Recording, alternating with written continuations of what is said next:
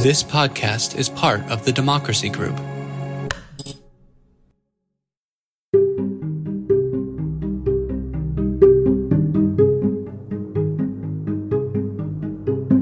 Hi, this is Adam Eichen, Executive Director of Equal Citizens.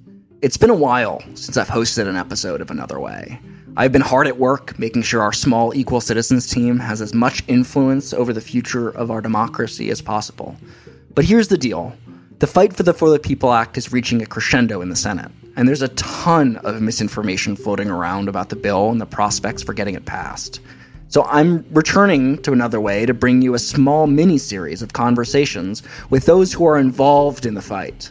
The goal is to provide a sense of where things actually stand and to give you the tools to fight back against misinformation and hopelessness. Today's interview will be focused on the elephant in the room, the biggest obstacle to getting the For the People Act through Congress, the filibuster. Pundits are saying there's no chance that we can reform the filibuster. But is that true? I'm joined by Ellie Zupnik, who is perfectly positioned to answer this question for us. Ellie is the spokesman for Fix Our Senate, a coalition of organizations fighting to end the filibuster. And yes, Equal Citizens is a member of the coalition. Ellie came to Fix Our Senate following 10 years as a staffer in the United States Senate, including 6 as communications director for Senator Murray, a Democrat from Washington State. So he knows the Senate. In addition to his work in the Senate, Ellie has extensive campaign experience. He took time off from the Senate to serve as senior communications advisor for Senator Chris Murphy's 2012 successful election in Connecticut, as well as Representative Bruce Bailey's 2014 Senate race in Iowa. And he also ran communications for Senator Murray's successful re-election campaign in 2016. Prior to that, he was a press staffer on the 2008 Obama campaign in multiple states and worked on local races in New Jersey and Rhode Island. Ellie, it's great to have you here.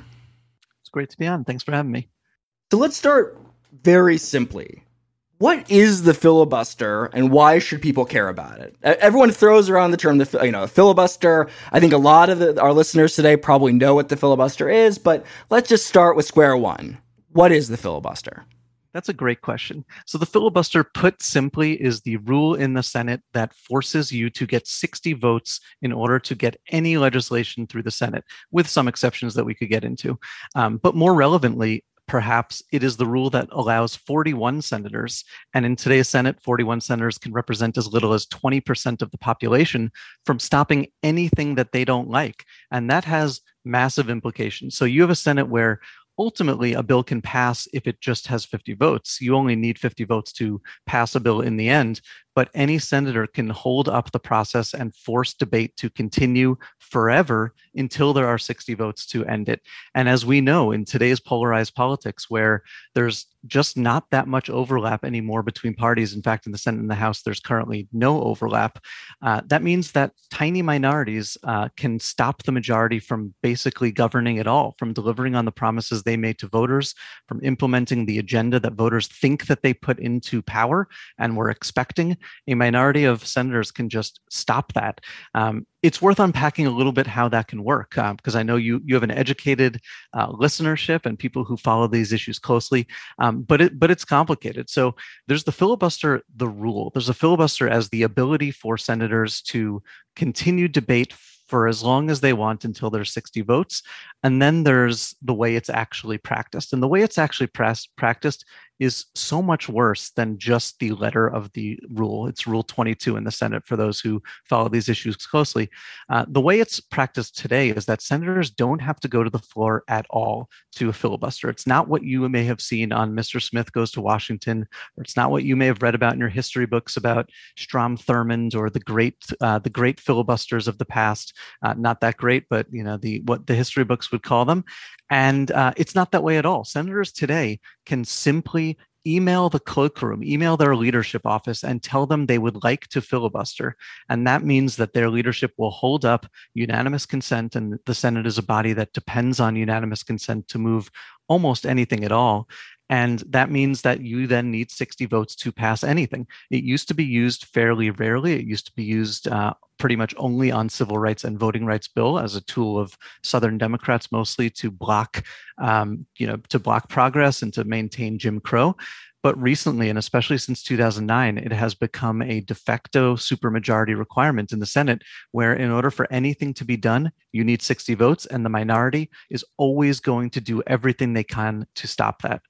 So just to be super clear here, right? It's that, the filibuster, it really comes down to if any senator chooses to filibuster a bill, essentially the majority, the group of senators that want to actually pass the bill have to get 60 votes to end debate.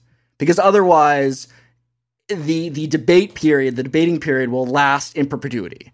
And it will never end, theoretically. I mean, essentially, that's the core of this, right? That the filibuster is about forcing the majority to get those 60 votes. And if they can't get those 60 votes, then, in terms of kind of the legislative process, debate continues forever. And then the majority has to just move on because there's no legislative way or procedural way to end, and I put this in quotes, our listeners can't see this, debate. Because obviously, as you said, they're not actually debating, right? But from a process point of view, the debating period continues indefinitely until those 60 votes are brought together, which again, as you said, is virtually impossible. That's exactly right. And it's even worse than that. Those are the filibusters you see. So those are the filibusters that when the majority brings a bill to the floor, for example, when Senate Democrats recently brought a bill to the floor to establish a January 6th commission, a bill that would investigate with a bipartisan commission the January 6th insurrection, that the Republicans filibustered that bill. They didn't even allow it to begin debate. So there are multiple moments when the minority can filibuster. There is what is called a motion to proceed to begin debate on a bill in the Senate. That is a debatable motion. So that can be filibustered. Any debatable motion can be filibustered. So what has become the case now is something that never used to be the case, is that the minority now stops the majority from even starting debate on a bill, even though if they start a debate, they can always filibuster it on the way out to end debate. But they now filibuster even getting to a debate. But that's the filibuster you see. So you see and you read about members of the minority stopping debate or stopping a bill that is brought to the floor by the majority. But the more insidious way the filibuster manifests itself, something that you don't see, are all of the bills that just never make it to the Senate floor, because the majority brings bills to the Senate floor that can almost certainly, almost always, unless they're trying to make a political point, they will bring bills that can pass. One of the greatest resources, or the most limited resources that the majority has in the Senate, is the calendar and time, and things take time to pass. So the filibuster, first of all, it allows the minority to slow down even bills that have overwhelming support. So you'll see sometimes nominations that can't be filibustered. They only take 50 votes. They still take multiple days to get across the finish line.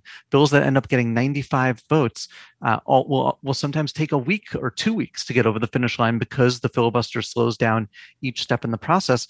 But there are also many, many bills that never see the light of the day. Waxman-Markey is a great example. Passed the House in 2009, 2010, was supposed to be taken up by the Senate, likely had 50 votes in the Senate. Democrats were wavering between 59 and 60 votes at the time. They never even brought it up because they knew it would be filibustered and they didn't have 60 votes. Same thing goes for gun safety legislation that has been filibustered before, but has been introduced year over year, not always brought up because they knew it would be filibustered, and issue after issue that just doesn't see the light of day. It gets bottled up because they know if it comes to the floor, it'll just get killed right away with a filibuster. Right. And so really there are two problems with the filibuster. The first is, as you said, it's become so distorted that on pieces that do have, broad support, unless you can get those 60 votes, it's filibustered, and the media declares it dead, right? We haven't checked in on this podcast in a while, which I apologize for, but now that we're back, right, that when the For the People Act was brought to the floor, the debating period hadn't even begun. The vote that took place on the 24th of June was a motion to proceed to debate. In other words, it was a vote to begin debate on the For the People Act. And all 50 Democrats, or those who caucused with the Democrats, voted to proceed to debate. But the filibuster was on the very motion to proceed to debate, not actually to pass the bill itself. It was on the motion to proceed to debate. And so that's kind of point one. And then point two is this really kind of important, like critically important point, is that the filibuster just takes things that like completely off of the political agenda because there's no hope at all that there's going to be 60 votes. Now that's a broken political system. That's a broken Senate. Would you agree? Absolutely. It was not meant to be this way. It is not sustainable. It is fully broken right now. And so this actually wasn't one of my questions that I wrote out, but I'm just curious, did you see this play out when you were a Senate staffer? I mean, was this just something that you wanted to hit your head against the wall? Was this the Senate that you thought that you were working in? Like when you dreamed to work on the Senate? I mean, if you ever dreamed and you didn't kind of fall into that process, I mean, was this what you envisioned the Senate to be, or is it even worse on the inside? Is it even more demoralizing, to work in a place like the Senate where just like everyone else knows, that it's broken, and even if a bill has 59 out of 100 senators supporting it, it still won't become law because of the filibuster? Yeah, I got into the Senate at a time when it was significantly shifting. So when I got to the Senate in 2009, there was still at the beginning an expectation that there would be bipartisan work, that the filibuster would be used rarely, even though its use was increasing, and that bills could get done in some kind of what they called regular order. You bring bills to the floor, you work them through committee, you bring them to the floor, you debate them, you pass them with amendments, and if there's majority support, you get them over the finish line. 2009 was really when things turned, when McConnell had what I think is he was ahead of the game. His great innovation that McConnell realized was that when he is in the minority and the other party controls all of government, which Democrats did at that time, they had the White House, of course, with President Obama, they had the House, they had a significant majority in the Senate. It wasn't quite 60 at that point until a few months later when Senator Franken was sworn in after a long recount. But they had a significant majority, and McConnell understood that voters knew that Democrats were in charge. They didn't look at the Congress and say, Democrats are in charge, but they can't really get their agenda done unless they get 60 votes or can get through a filibuster. They thought they elected Democrats to get things done. And McConnell realized that if he could make Democrats look bad, if he could make government dysfunctional, if he could make Congress just not work, voters weren't going to blame the minority that was causing the problem. They were going to blame the majority that they thought they were giving power to. And that was really the shift in the Senate that we saw starting in 2009, but then continuing through 2013, 2014, then through the Obama years. And then, of course, in Trump and now President Biden, we saw in 2012, 2013, that Republicans were just, as soon as they won the Senate, they weren't even letting the president confirm nominees. At that time, nominees could be filibustered. They needed 60 votes. McConnell wasn't letting President Obama staff his government. He wasn't letting him put judges on the bench. He wasn't letting him staff the National Labor Relations Board that was overseeing some of the labor shifts that voters wanted and that President Obama promised. And that was a moment when they realized that things in the Senate had changed. The normal way of doing things wasn't working anymore. And it wasn't so. To go back to your question, it was difficult to see. I came in expecting that the Senate would be doing work, that they would be. President Obama won on a vision of changing government and reforming healthcare and getting things done for people. And I assumed that would be something Republicans would want to work with him on because they were just trounced pretty handily. But McConnell realized, I think, and he was ahead of his time. That's not the way politics works anymore. The minority doesn't benefit by doing bipartisan work with the majority, except in very rare cases, maybe for local members, particular members. The minority wins back power when they can make the majority look bad. It is more like a parliamentary system right now than it is like a system that we had not too long ago when we had functionally four parties. We had conservative Democrats and liberal Democrats. We had conservative Republicans and liberal Republicans, and we had cross-party alliances that were able to form, and different alliances could come together. That is no longer the case, and McConnell realized that. And once that happened, there was no going back. Once it became that the filibuster was just the de facto requirement. Everything was going to be filibustered. Every bill needed 60 votes.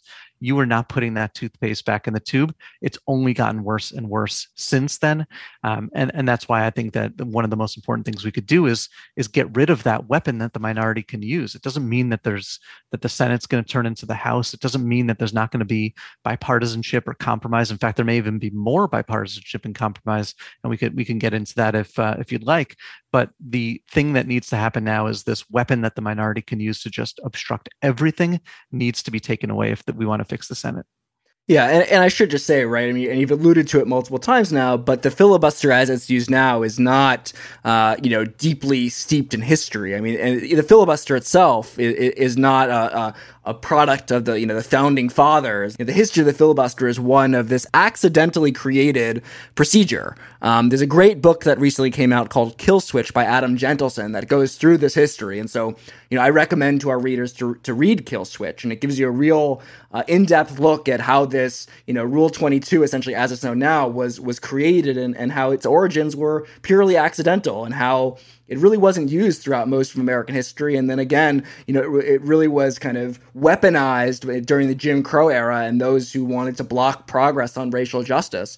And then kind of morphed into the modern filibuster, where, as you said, it's really just a rule to require a supermajority requirement to pass anything in the Senate, and it has completely broken the Senate. It has broken the Senate as a deliberative body, broken it as a legislative body, just broken American government in many respects. But here's the question, right? So most people, I think, at this point know, at least listeners of this podcast probably know that the filibuster, probably not a great thing. What do we know about where Americans stand on the filibuster? Do Americans want to reform the filibuster? Is there polling on this question? Well, what have you seen? And we'll get into kind of more about what the Fix Our Senate Coalition is doing, what it is. But again, kind of from a 30,000-foot view, where are the American people on this? Do Americans want to keep the filibuster, or are the issues more what guides them? Yeah, that's a great question. And let me hold for 1 second on the last point, because I think it's so important. Because if you listen to pundits today, if you listen to many commentators, it sometimes sounds like the filibuster was written into the Constitution or came down from Sinai carved into stone. That is absolutely not the case. And that is so important for people to understand, that the Senate rules have changed so many times over the years. When the Senate was initially formed, it was intentionally formed to not be a supermajority body. They were moving away from the Articles of Confederation that weren't working, that required a supermajority, that led to dysfunction and gridlock. And the founding fathers, very specifically, the framers, wanted to move away from that model. So it is so important to make that very clear, and for people to push back anytime they hear anything about the institution of the Senate or the need to maintain the filibuster to preserve Senate norms and traditions. It's just not the case. It's changed. It changed over the years from the beginning, when it was just a simple majority requirement. Then there were some accidental rule changes that you alluded to that created what was then a de facto supermajority requirement that without any ability to end debate. Then they instituted Rule 22 in 1917 to limit that and to begin a process of finding a way to get the Senate a bit more under control. It changed in the 70s again from 2/3 to 3/5. It changed in 2013, getting rid of the filibuster on nominations. It changed in 2017, getting rid of the filibuster on Supreme Court justices. So it has changed many, many times over the years, and for good reason, because the Senate rules are meant to make the Senate work. They're not just arbitrary rules that need to be followed for some historical reason. They are continually changing to make the Senate work. And when there are problems with the rules, there are solutions. They fix them. They don't just say we need to do better under the current rules, which some senators and some pundits say now. To get to your question, I think it's a complicated question. There has been polling. I think my big takeaway from what I've seen, and I could go through some of the polling that we've seen, is that most Americans don't care about process. Most Americans aren't spending their day-to-day lives concerned about Senate rules, Senate process, procedure, nor should they be. They are focused on their jobs, their livelihoods, they're focused on their health care, they're focused on wages and national security and the issues that they care about and that impact them and their families. The filibuster is it's an obscure rule, and it is something that we know that it impacts all of these policies and impacts the things that people care about, but it's a second level connection. It is not a direct connection. So when we do polling on the filibuster, we test it in a couple of different ways. But I think first and foremost, it's important for people to understand this is not on top of people's minds, nor should it be. So when we tested, 36% of voters said they didn't know enough to have an opinion about reforming the filibuster. Only 20% said they understood what the filibuster is when initially asked. But I think what we took away from our polling was that as soon as you explain to people what is happening, even in the barest sense, even in the most top line version of what is happening with the filibuster and the gridlock it's causing, people immediately swing to support reform. We asked them at the end of the poll, after we gave them some messaging for and some messaging against, 30% of voters said they would prefer the status quo compared to 70% who said that they would reform it. This was a national poll of voters. And then by a 62-38% margin, voters believe that the filibuster as it currently stands does more to create gridlock than compromise. So I think, I was very encouraged when I saw the polls, not because I looked at that and said, this is the issue that Americans are scrambling to get to address, but because when you explain to people what is happening, it is something that they support. And I think the last point I'll make on this, and I have some other polling numbers I could go into if you're interested, but the last point I'll make on this is that, I was there in 2013. I think many of your listeners probably were paying attention back then when Senator Reid changed the rules. This was something that DC press and even national press were covering in the week leading up to the rules change. And then there was absolutely no coverage after that. So I think the big takeaway is that people will focus in the short term on the rules changes, but over the long run and even the medium run, they will focus on the things that Senate is actually doing. So people weren't focused on how it got done. They were focused on whether it got done and what got done. And what Senator Reid realized after McConnell had the realization initially is that people want results. And if people see that the government is working, they are happy with the majority, with the party in power. If they think things are not working, they are not happy with the party in power. They're not going to be too concerned with Rule 22 or the Senate rules. They're interested in the things that actually impact their lives. So our job from Fix Our Senate is to make that connection a little bit clearer in the moment when we need our senators to act. So we want to make sure that people who do care about gun safety and climate change and jobs and LGBT rights and labor rights, raising the minimum wage and so many other issues, understand that and of course, voting rights and democracy, that they understand that there is a connection between those issues and a brick wall that stands in the way, and that is the filibuster. And that if they want to make any progress on those issues, they have to, for now, care about the filibuster, make sure that their senators know they care about the filibuster, and push for action. There's a few of us who are going to care about making legislatures work better. I'm sure many of them listen to this podcast, but that's not the vast majority of Americans. But for right now, we want to make sure that people know that this is something they need to care about, they should care about. And we've had success. People do care about this now. People are learning more about it over the last couple of months. And I think most importantly, people no longer accept as an excuse when Democrats go back to them and say, I couldn't deliver on my promise because of the filibuster. More and more people, whether it's base Democrats or even independents, are saying, that is not a good excuse. We know you can change the filibuster. It is something that we no longer find acceptable. You promised us this and that, and we are not going to accept inaction and gridlock. We're not going to let McConnell be in charge of the Senate when we thought you were in charge of the Senate. Right. I mean, there's just such an absurdity to the idea that there's one party in the majority, but they can't do anything with that majority. It certainly doesn't seem very democratic. And we know, and we've talked about in this podcast before, that the Senate itself is an incredibly undemocratic institution that gives way more power to rural, less populated areas than to places that have more population. And so the idea that there's this kind of a supermajority requirement in addition to an undemocratic Senate is really kind of, an existential crisis for our democracy. Okay, all that sounds great, right? But what exactly does reform look like? What options do we have to reform the filibuster? I mean, I guess the obvious choice is to get rid of the filibuster, but if that's not possible, what is possible? How can we fix this, Rule 22 to start passing legislation that Americans want? That's a great question. And as you allude to, I think, or as you noted, I think the best path forward is to eliminate the filibuster, to change Rule 22 to allow cloture with a simple majority. That's not going to happen right now. I think that will happen in the medium term. I think Senator Reid just recently said it's not a matter of if the filibuster will be eliminated, it's a matter of when. I believe Senator Reid. I think he's right. I think just this morning in a roll call article, Walter Shapiro, who's someone who has followed the Senate and legislatures for a long time, he said something similar. He said he does not believe the filibuster will be around in 2025, but he's not exactly sure when that moment will come when it is eliminated.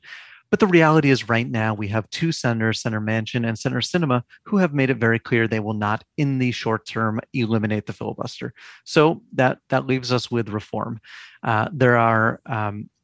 Every Democratic senator has expressed some level of openness to reform. Even Senator Manchin, one of the most vocal defenders of the filibuster, there was audio that was recently leaked by The Intercept that had him at a fundraiser say that he was in fact open to reform, even if he was publicly saying that he didn't want to talk about reform or was supportive of the filibuster. He expressed openness to a talking filibuster, to reducing the threshold, and I could get into what each of these reforms mean. But I guess to start off, I'll say, when I think about reforms, for me, the prism through which I view them is, will they ultimately allow a majority to pass legislation? If the reform allows 50 votes at +1, whether it's the vice president or another senator, if a simple majority can ultimately, after some reasonable amount of time, negotiation, compromise, debate, deliberation, the minority has opportunities to offer their amendments, that's all good. But after some amount of time, can this bill pass with a simple majority? If the answer is yes, there's a good chance it's a decent reform. If the answer is no, then there's a good chance it could just be another tool for McConnell to delay and obstruct in the Senate. So in other words, lowering the threshold to end debate to 59 is not a good reform. I would not call that a good reform. I would not call reducing the threshold to 55 even a good reform. Sure, it's better than where it currently sits, but what that will mean in practice is that McConnell can just give out fewer passes to his members, allow fewer Republicans to vote yes, but still make sure that a bill never actually gets 55, which is something that he can do. He has a pretty tight grip on his caucus. We see that pretty much every day now. So I think there's a couple of different kinds of reform. I think that talking filibuster is one important reform to think about. I think when I think about a talking filibuster, I would want to make sure that it actually has provisions in there that allow it to end. Simply changing the rules to force a member to hold the floor, who can then hand off to another member and another member, wouldn't actually do anything to allow bills to pass. You need to make sure there are provisions in there that will at some point allow debate to end, either with some kind of clock or more likely with some kind of provision that just makes it physically difficult or impossible for the minority to sustain for very long. So wait, to be clear, a talking filibuster is like the Mr. Smith Goes to Washington, the idea that you can't just text the cloakroom and say you're going to filibuster something, but if you want to filibuster something, you have to be on the floor and talk about something that's related to the bill indefinitely. And basically, if you want to debate indefinitely, you better debate indefinitely. There's none of this, 60 votes to end this fake debate. But what you're saying here is that that's all fine. You can make people, debate, but it can't be something that still allows debate to last indefinitely. That there still has to be some way to allow a simple majority to pass legislation.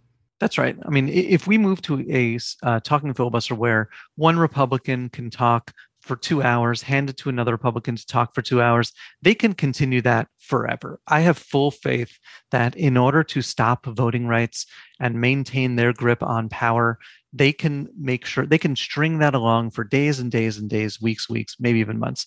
So we need something more than that to make it a truly strong talking filibuster. Some of the good ideas I've heard include things like putting the onus on the minority to produce 41 at any time, rather than the onus on the majority to produce 60. In other words, that if any member of the majority or any member who supports the bill can call a vote at any time to end debate, and unless there are 41 members affirmatively saying we want to continue debate and extend the filibuster, debate ends and you move to final passage, which is a simple up or down vote. What that means is that, sure, the minority can sustain that for some period of time. They could keep 41 members on the floor for a few days, a few weeks.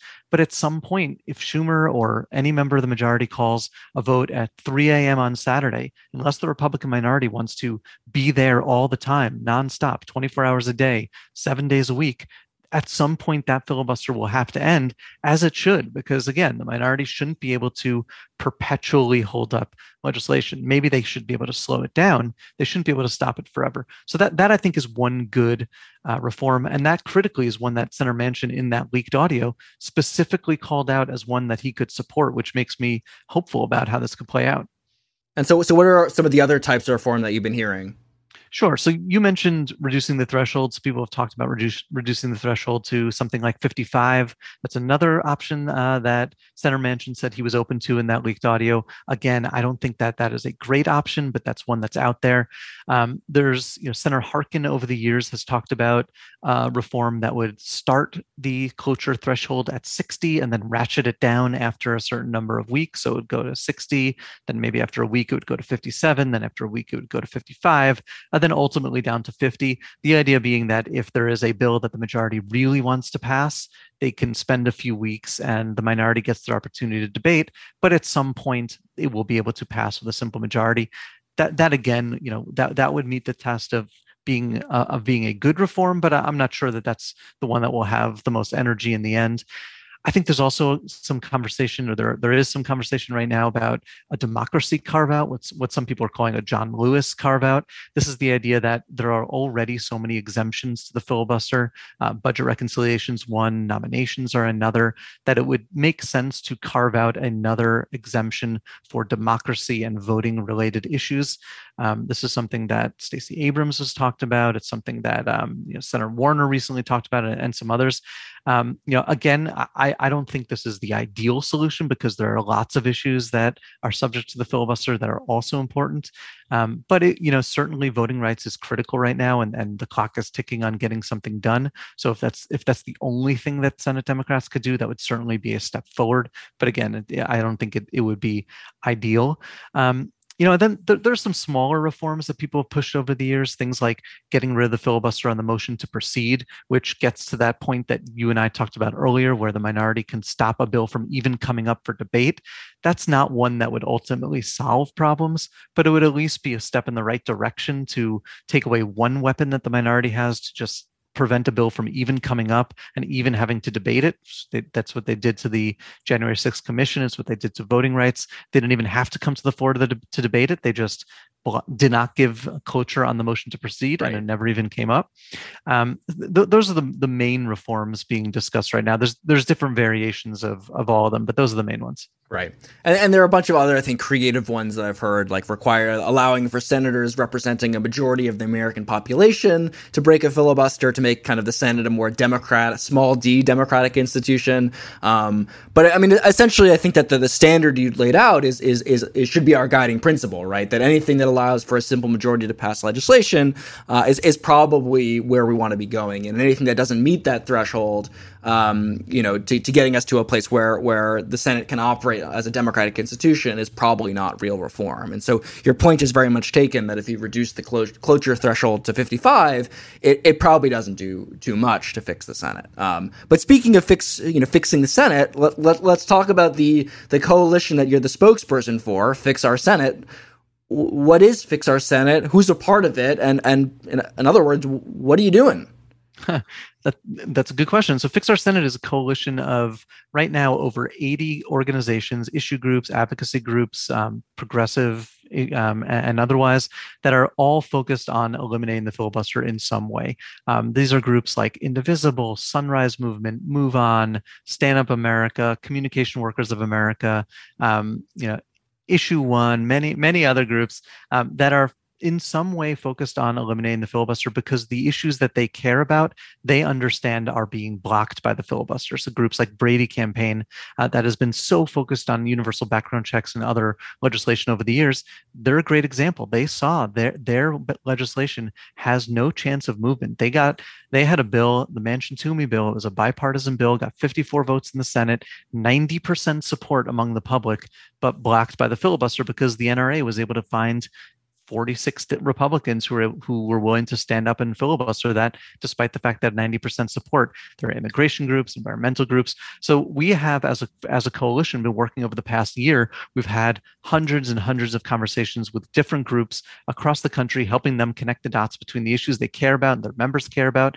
and the Senate procedure that blocks any progress on them. So we've been working with press and pundits to make sure that they don't buy the misinformation that McConnell and conservatives are spreading about the filibuster. They don't buy it, or they question it when they are told that the Senate has always operated with a filibuster, that the filibuster is critical to maintaining bipartisanship and compromise. Of course, we think that's wrong, and it's the exact opposite. And we most recently have been conducting polling and going up in the air in states across the country, Arizona, West Virginia, many other states, with paid advertisements, making sure that people understand the issue and understand what is at stake and reach out to their senators.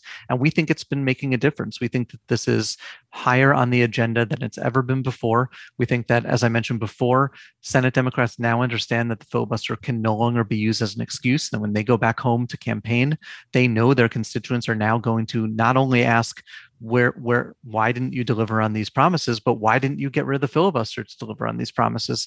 And it's something that we're seeing in the polling, but we're also seeing in action as more and more Senate Democrats are coming on board with filibuster reform, making it clear, especially when it comes to something like voting rights, that they prioritize action and delivering on their promises more than some outdated, abused Senate procedure. And I think critically, one of the things that we've seen is that this has been for a long time seen as a progressive issue. And it still is, of course, because progressives are interested in getting rid of the filibuster to get so many of the issues that they care about, make some progress on them.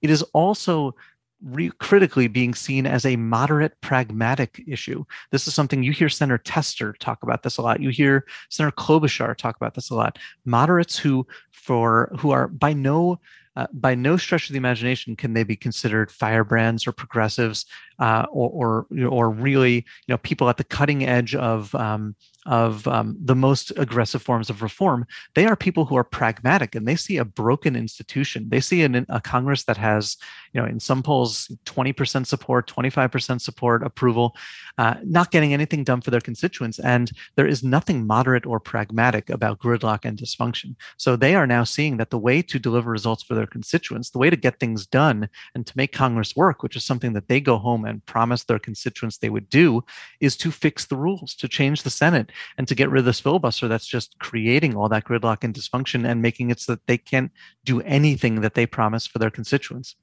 So the one person we haven't really spoken about is the president. President Biden was a senator for many years, operated under a Senate that did have a filibuster, although it wasn't quite the same modern filibuster that we see today. President Biden has spoken very fondly about his time in the Senate and about the Senate as a deliberative body. And, there have been questions about just how much he's invested in reforming the filibuster. Where does the president stand on this? What are your takes on that? What should we, make of his positions thus far? Do we need him to push harder? Give us some thoughts on where the president currently stands on the filibuster and the pathway forward. Yeah, so President Biden has had an interesting relationship with the filibuster, and he's approached it in kind of a little bit of a confusing way, I would say. So he has been a longtime supporter of the filibuster. He is someone who's been in the Senate for a long time. He was in the Senate when the filibuster wasn't nearly as much of a problem as it is today. So I think he is slightly influenced, or maybe even more than slightly influenced by the Senate that existed when he was there. Of course, he left right as it became especially bad when President Biden and he, as vice president, moved out of the Senate.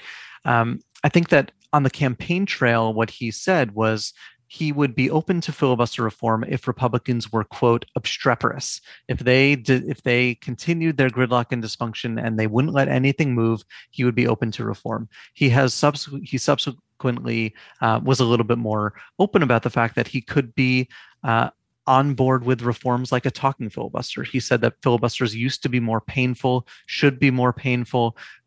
He has talked about the abuse of the filibuster and how members can just email it in or phone it in, don't even have to show up to the Senate floor. And he's expressed openness to a talking filibuster.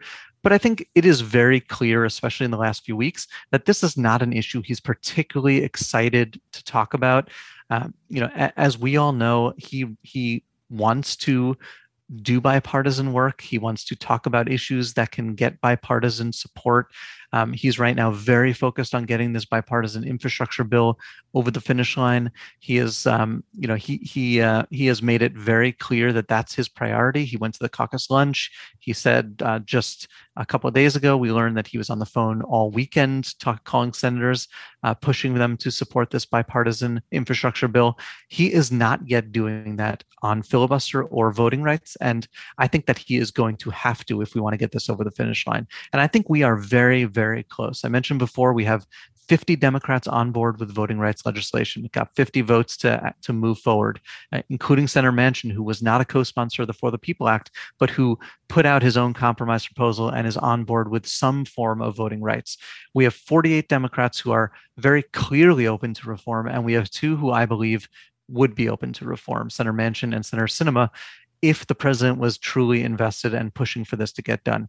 I think we need to see from the president on this what we are seeing from him on infrastructure, a real investment, a real understanding that it's critical. I think there was a lot of disappointment from the civil rights and voting rights community when they heard him talk about non-legislative solutions, quote unquote, to voter suppression and gerrymandering, when he talked about things like out-organizing voter suppression, or when he talked about simply pushing people to go out and vote in the face of attacks on our democracy. That was insulting to a lot of people who worked hard to organize, to vote, who have been facing systematic oppression and suppression of their vote for many, many years, and who are now being told, after putting Democrats in office on a promise to help restore our democracy, who are now being told, you need to go out and do it again and work harder. Right. President Biden, I think, he was a little bit too rosy in his speech about what happened in 2020. He said, you can't stop the American people from voting. We know that you can stop. Absolutely, you can stop people from voting. And I mean, I just want to flag a little bit that the absurdity of the claim that you can out-organize gerrymandering, it's just not true, right? Like, it's objectively not true. You can't break a gerrymander. That's with the rise of the kind of the big data that they use to construct these impenetrable maps, that they use to partisan gerrymander states like Wisconsin and Pennsylvania and other places. I mean, the only maps that were broken were by the courts in 2018, and that wasn't breaking the gerrymander. That was just a handful of court rulings that forced some of these places to redraw maps. But the ones that remained weren't broken by any stretch of the imagination. So this idea that you can mobilize voter suppression and gerrymandering is really, as you said, offensive. But then what do we do? Like, why? Like, if the president is kind of a little bit wishy-washy, although, point taken, right? That like he has said that he would support a talking filibuster. It's not that he's an opponent here. It's just it's a question of is he fighting hard enough for this? Really, is he fighting hard enough to save our democracy? So then what needs to be done? Are there folks out there, pushing the president and senators who are wavering a bit? Are there folks in Arizona pushing Kyrsten Sinema? Are there folks in West Virginia pushing Joe Manchin? And of course, I asked this question as a little bit of a softball because the answer is yes. But I'd love to hear you talk a little bit about the work that's being done by grassroots activists to turn up the heat a bit on these politicians who want to brush this question of rules reform under the rug, and the folks who are saying you can't do that. This is a do or die moment for our democracy. It's the filibuster or democracy. You can only have one. That's exactly right. And I've been very encouraged by what I've seen over this past week when it was after President Biden gave his disappointing speech where he laid out in grave terms, he talked about the threat to our democracy and how so much was at stake, but then was so weak when talking about the solution and talked about non-legislative solutions. Then we saw him in a town hall of really make it very clear that he was just not comfortable with this. He evaded the question. Don Lemon pushed him hard, and he kind of tried to pivot away and talk about the things that he wanted to get done. He made some claims that just weren't true about how if you get rid of the filibuster, reform the filibuster, it would make the Senate not work when we know that it's the thing that is stopping progress on issues like voting rights. Bizarrely, he also said it would throw the Senate into chaos. It was a very weird statement because I don't know what chaos he's talking about, or how a small d Democratic Senate or more Democratic Senate, small d Democratic Senate is chaotic. I would think it's democracy is good. But then he also made some weird claims that he didn't want the fight over the filibuster to take up political energy because he wanted to focus on the issues concerning the American people. But as the Fix Our Senate coalition has done a great job making clear, is if you want to focus on the issues that the American people care about, like healthcare or gun safety or saving our democracy, or any of the issues, then you have to make rules reform part of this because you're never going to pass anything in the Senate with the filibuster in place. And so that was a very bizarre, claim by the president in that town hall on CNN that you were talking about, because it really was this moment where it felt divorced from reality to say that he didn't want the fight over the filibuster to essentially take away from his agenda when the filibuster is already taking away from his agenda right now and has been since he took office.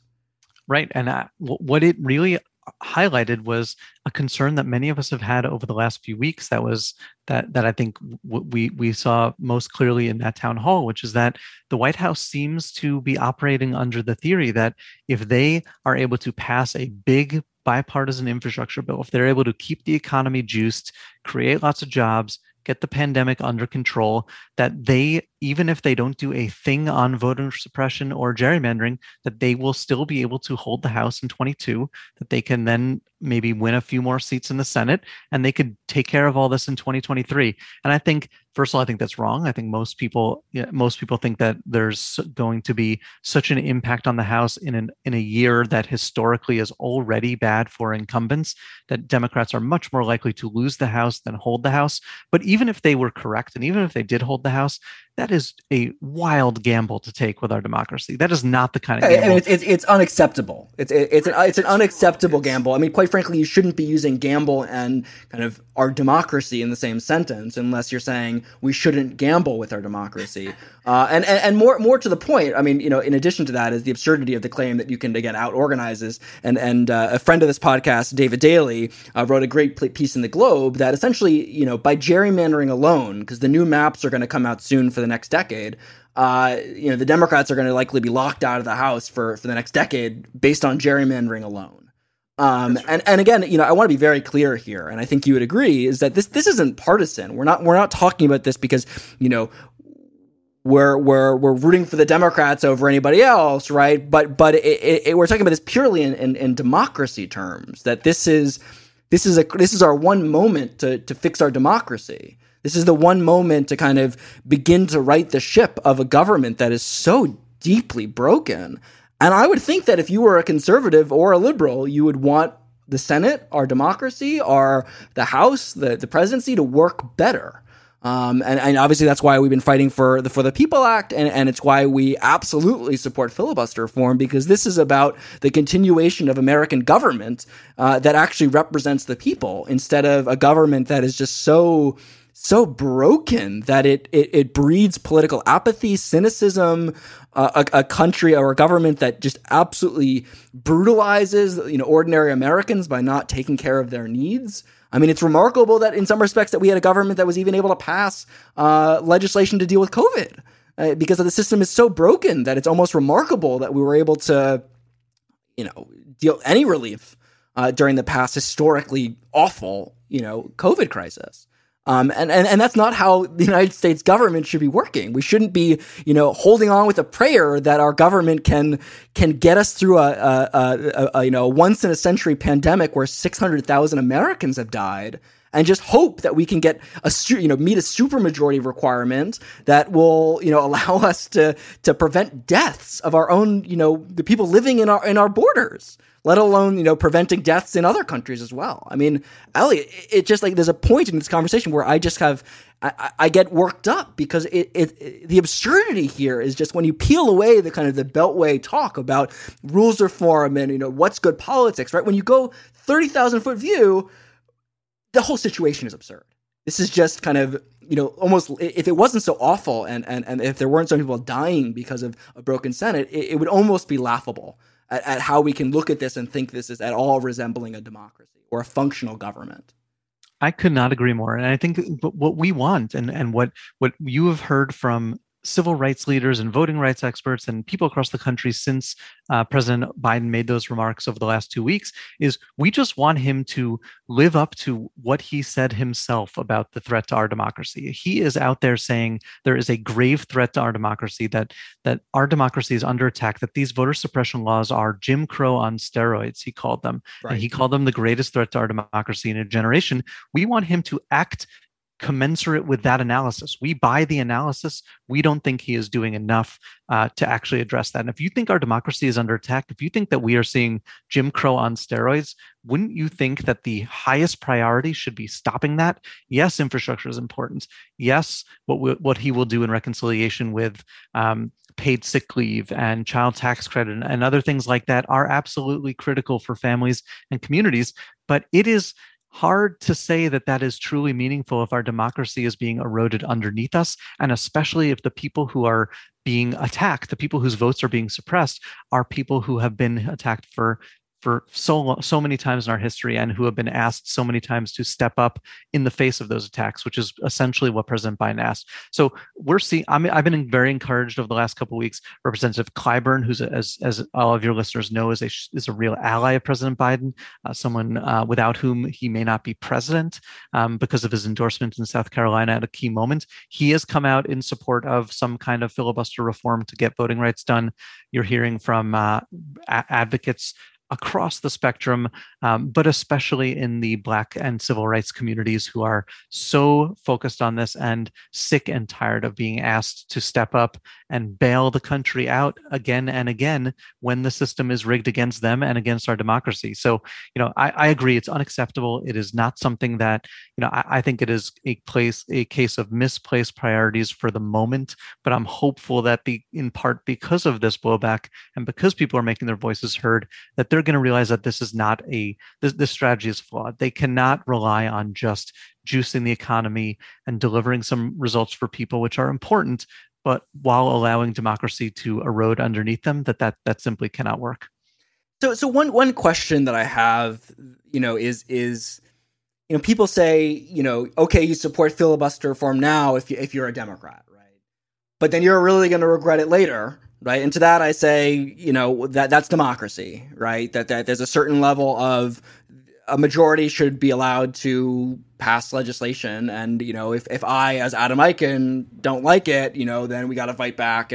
But that's part of living in a democracy. What do you say to that? This idea that like, oh, you just support filibuster reform because, you're left of center. And the moment, you didn't support it in 2017 when the Republicans had unified control, what do you say to that? And then what do you say to like why this is something that Republicans should care about as well? That this isn't just a liberal issue, because I fear that like our conversation, because we're focusing so much on what Democrats should do, it's being you could read this conversation as how do we get the most liberal agenda through as possible? But like let's frame this in terms of like, again, bringing it back to a functional democracy and why the filibuster reform should cut across a partisan divisions. If it should, you may disagree. Oh no, I absolutely agree. I think that it is about good government. It is about having a government that is responsive to people, that is accountable to people, where people can look at their government, know who is making the decisions that are being made. I mean, right now, people look at their legislature and they don't know who is stopping progress or who is helping things along, because there's no accountability, there's no real vision into what can happen and what can't happen. People elect a majority, but then they don't understand why the majority is not delivering the results that they were promised.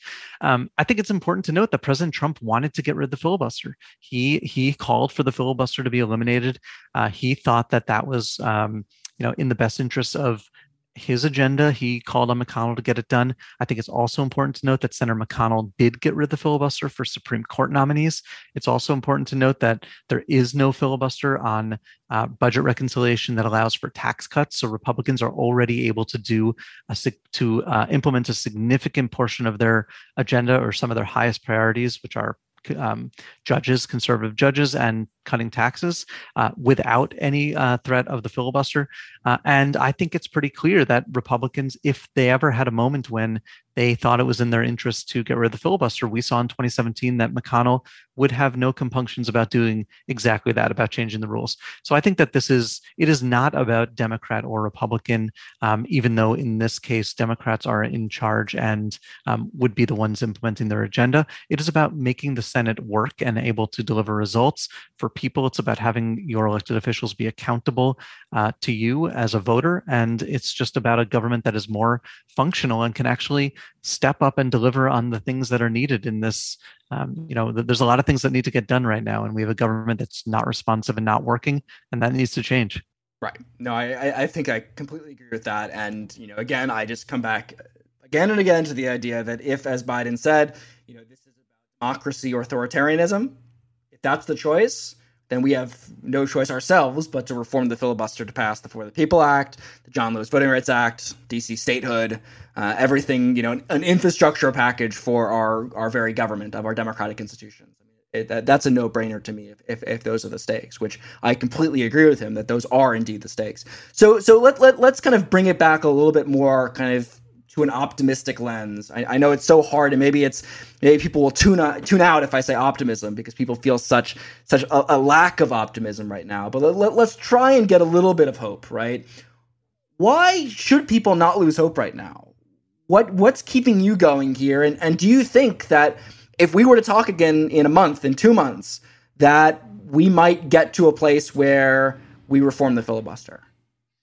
I think people should be hopeful, and people should be hopeful, but also know that we need to keep working. I think we are so close. We are truly inches from the goal line. Like no time before that I have been watching this, following this issue and working on this issue, we are closer than ever. I mentioned before that there are 50 Democrats who understand that voting rights needs to happen, who have talked about the threat to our democracy.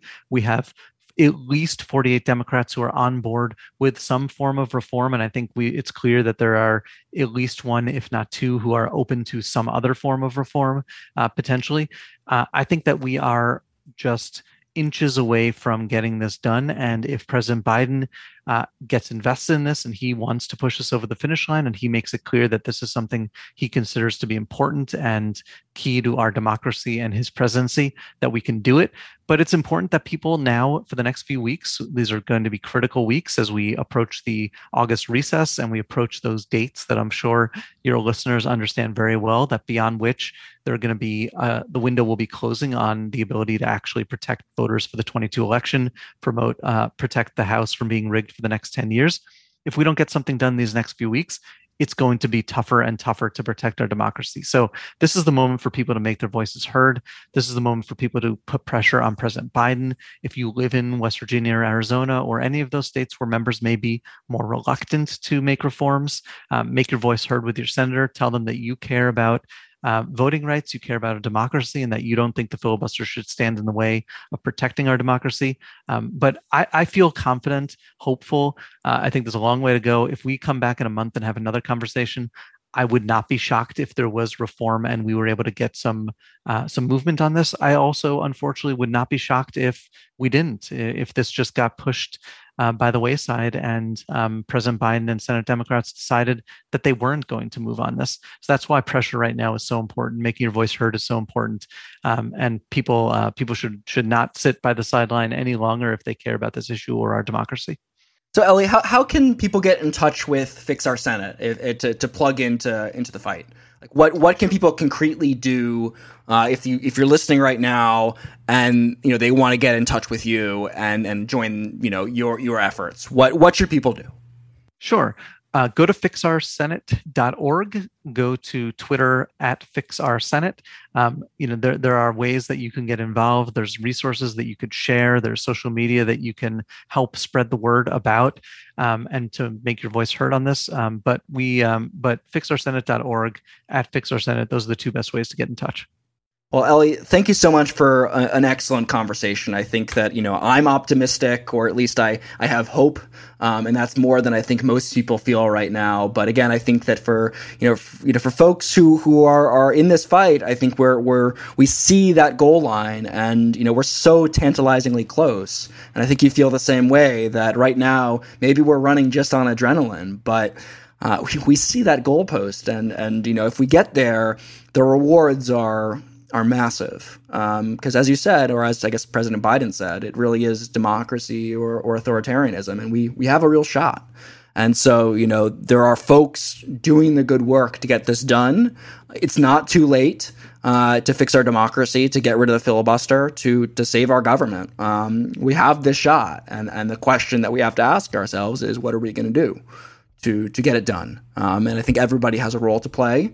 And I'm really excited to have had this conversation with you today, just to kind of give our listeners, a sense of where things are with the filibuster, what different reform options look like, and how to plug in. So, Ellie, thanks so much for joining me. Thanks for all the work you're doing, and make sure to go visit Fix Our Senate.